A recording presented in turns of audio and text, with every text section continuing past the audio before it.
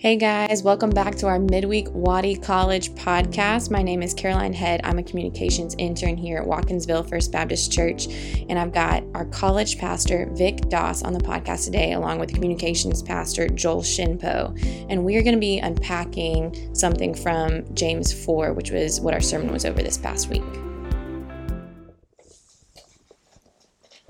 So it would be great if we could talk through this a little bit more, this idea that James presents in chapter 4, where he says that if you're friends with the world, you make yourself an enemy of God.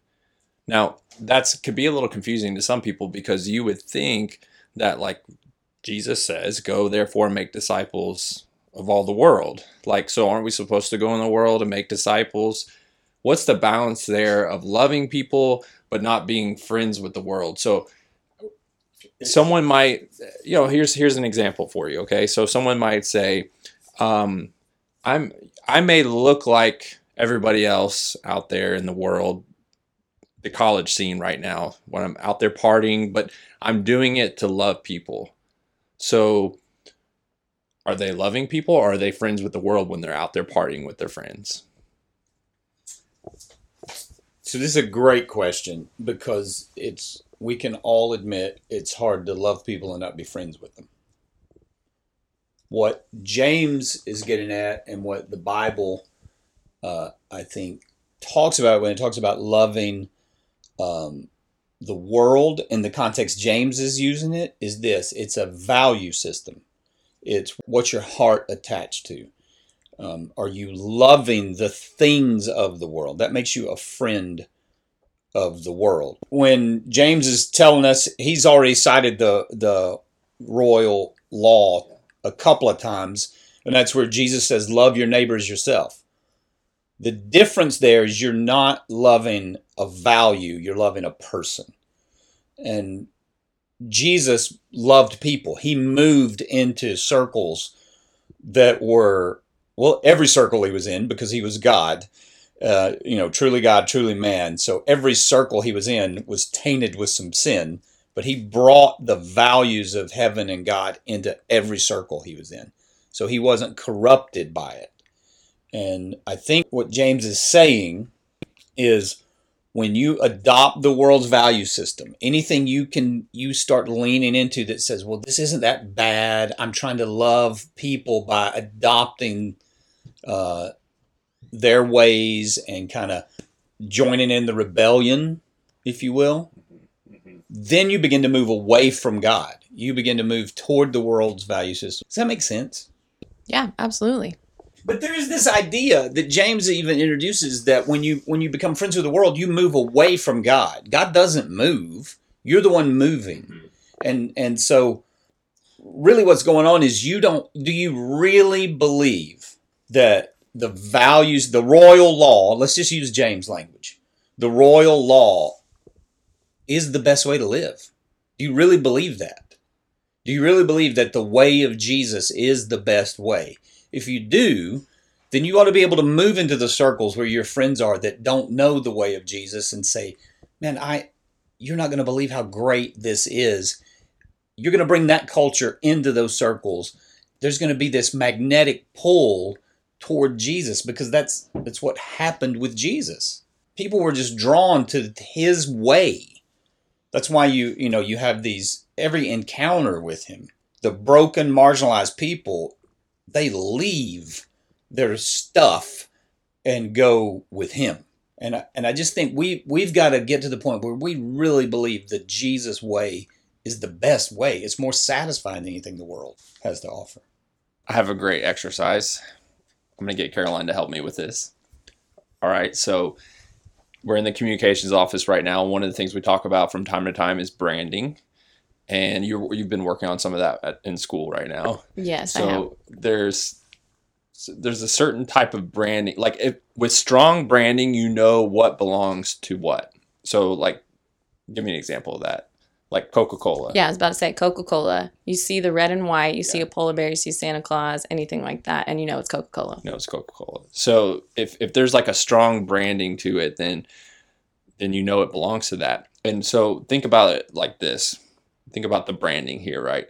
When you think about the idea that Vic was bringing up with values, we're either saying, are we in line with the values of the kingdom of God, or are we in line with the values of like the kingdom of this earth, right? And they should be pretty clear. The values of the kingdom of God are loving people where they're at. And you see what Jesus did to meet people where they were at. But then the values of the kingdom of this earth are pretty clear too. You know, if you see people grappling over themselves in their own selfish interest, they're coveting. He talks about that this week, coveting and not obtaining. If they are promoting themselves, you know, all those things that line up in like our own worldly desires. And so when you evaluate where you're at, you can kind of look at it that way. Are you living the kind of life that's friends with what the world is valuing? Or are you living the kind of life that is friends with what the kingdom of God values? And is that clear in the way that like your life is branded, if you will? That's a great illustration. The whole idea, and James he's been hammering on this. This is in fact, it's the name of our series, How Life Works.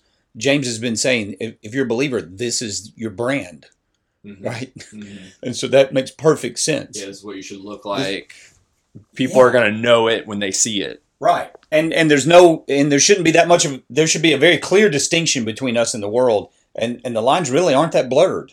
Mm-hmm. Yeah.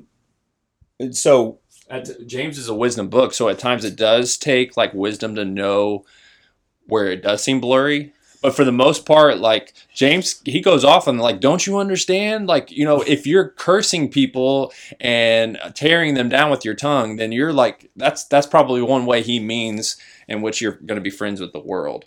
Just the various examples he's brought up already. Like right. If you're caring for orphans and widows, that's online in brand with the kingdom of God. Yes, and that's a Jesus value. Yeah. Yeah, so it is pretty clear. At times we do need wisdom, but overall you should be moving towards the kingdom of God. And the problem is, I said this earlier, the problem is we want black and white checklist, and the reality is about 90% of our lives is lived in the gray middle where there's not a real clear black and white, but it is. You said it's why wisdom matters. Yeah. We go back to James 3, and it says that, no man can tame the tongue. So in that talk that we did, that's what we harped on. We were harping on the idea that if we can't do it, we need wisdom himself. We need Jesus himself to come and do it for us. And so he's our wisdom. If you soak yourself up in Jesus, yeah, and then you'll know like, how do I walk this out every day? You'll know it when you're like just soaking himself with who he is and what he's about. And I would say this, that if you're in a place right now where you feel like that connection's missing, James doesn't leave you there. James says, if you will draw near to God, he will draw near to you. And you may be thinking, well, I thought God was always near. The story of the prodigal is the best explanation for what's going on there. If you remember the prodigal, that's probably the best picture of friends with the world we have. He goes to the father, says, give me my inheritance. I'm going to go find myself. And basically tells his dad, you're dead to me, and takes off. And to abbreviate the story some, he finds himself in a field with pigs, wishing he could eat the food the pigs are eating, and longing for his father's house. And the writer, it's Luke, says he came to his senses and said, I'll go back to my father's house and ask to be a servant. So when the prodigal son comes back, when the father sees him from a distance, so the father never moved. The father's still there. When he sees the son, he comes off the porch, if you will, toward the son. And that's what James is saying, that if you'll just take a step toward God, he's going to do what the father does in the prodigal story. He's going to come toward you, and your friendship with God will be restored. So if you're in that place right now where you're thinking, man, I don't really feel like God's my friend, it may be because you're a friend of the world, and you need to move toward the porch so Dad will come meet you. Word. All right, guys. Thanks so much for joining us on the podcast today. We hope hearing that is helpful as you guys continue to live your life out for Jesus. We'll see you back here next week.